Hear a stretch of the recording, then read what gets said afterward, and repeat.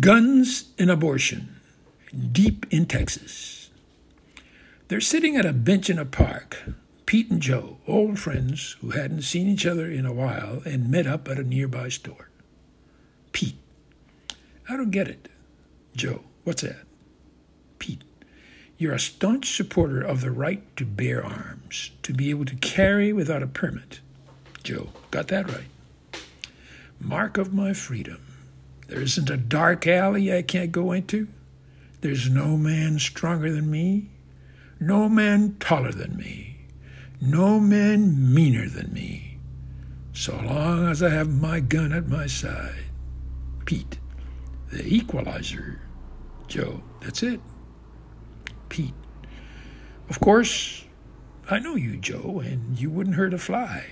Joe: Unless it decided to mess with me. Pete: Right. Joe: Freedom, Pete. That's what it's all about. Pete: But Joe, I feel free, and yet I don't feel the need to have a gun with me at all times. I mean, I keep one at home just in case some nut wants to break in for whatever reason. Joe: You ever fired it? Pete: I haven't.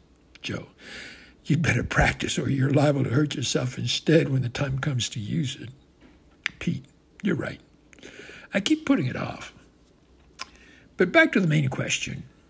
I don't feel the need to have a gun when I'm out and about, not like you do. Joe: Well, you and me are different. I like to cover every possibility. Pete: Aren't you being paranoid when you insist on always being armed? Joe: I've thought about it. And maybe I am a little. But stuff happens when you least expect it, and that's no paranoia. It's a freedom, Pete. That's what it's all about. Freedom. Personal boundaries.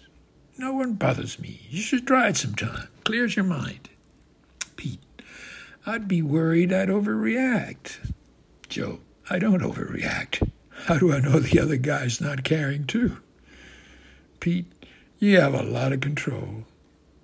Joe: Gun on my side reminds me of it. Pete: Not carrying a gun reminds me to think of alternatives. Are there men or women meaner than me, stronger than me? Yes, and so be it. Every person, man or woman, has their power. I have mine. Joe: You say it to yourself every day? Pete: I do. I say it to myself all the time. And it helps me be more tolerant of others and more compassionate and more careful. Joe: I can do the exact same thing, Pete, and still have the gun for insurance, just in case the mental exercise you do doesn't work. You said it before, guns are the equalizer, and I'm the master of my life. Pete: I know you, and I know you as a man of restraint. But not everyone with the right to carry a weapon is. Joe: That's true. What about those who take advantage of the right to carry a gun and then go on to kill innocent people? Joe: Messed up. Really messed up. But there are other ways to keep people from doing that. Pete: There are. But it takes time and effort to spot and work with them, and it's so much easier to buy a gun and shoot away. Joe: Pete, I understand it's not fair, all those shootings. In fact, it's pretty messed up. But that's not enough to justify depriving the rest of us law-abiding citizens of the privilege to carry. Pete: The cost in lives is huge. How many people died in Vegas in 2017? Joe: Nearly 60, and over 500 injured. It pained me deeply to see that happen. Pete: Freedom has a price? Joe: Yes, of course. Pete: Did you ask yourself, where was God in Vegas? Joe shakes his head slowly as he looks down at the ground. Joe: It could be that my children will grow up not to think the same way I do. I mean, they will go to college in other states where the laws are different. But there will always be Texas, And if you don't want to care, you don't have to. But it's there if you do. I don't have the answer. I don't think we should be selling guns to people we know will be using them to coerce or kill others. It's messed up. I'm against that. Free enterprise ought to have some limits. They look at each other.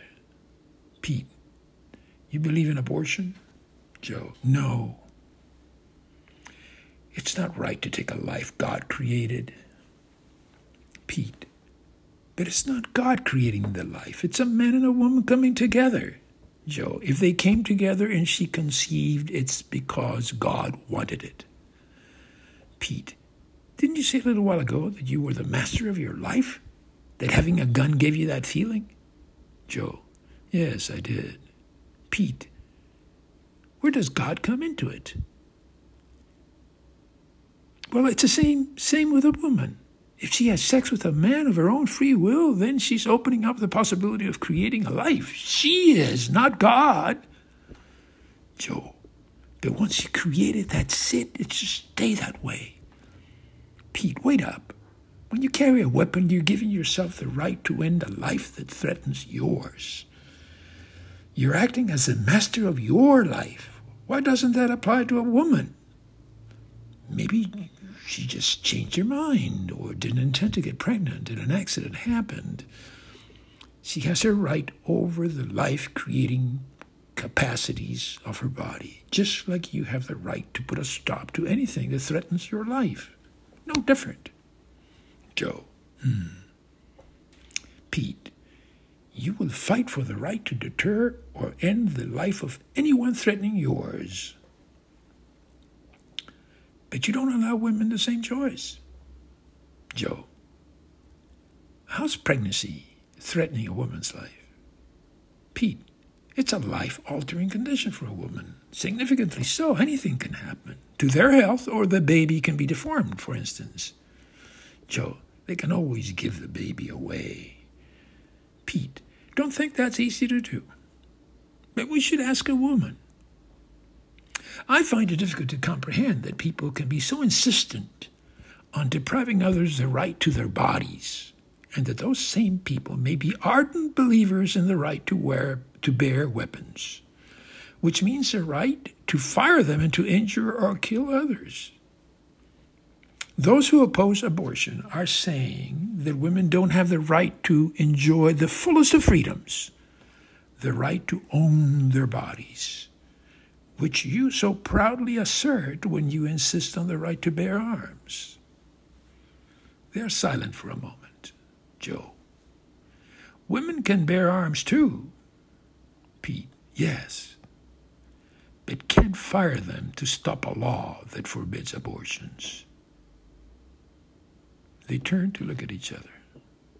Joe, cracking a smile, looking at Pete. There's work to do. I know.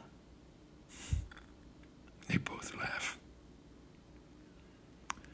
Pete, now there are politicians and other leaders who will stir up feelings just to get elected and do the least possible to make us think. Joe, I can think of a few. I even fell for it once or twice. Not proud of it either. Pete, but you're willing to reflect, Joe. Imagine all those who don't bother. And if their numbers add up enough, they get to rule us. Joe, it's happened. Joe takes off his hat, holds it in his hands, looks at it. Joe, how's the wife? Pete, we're separated right now. Joe, what?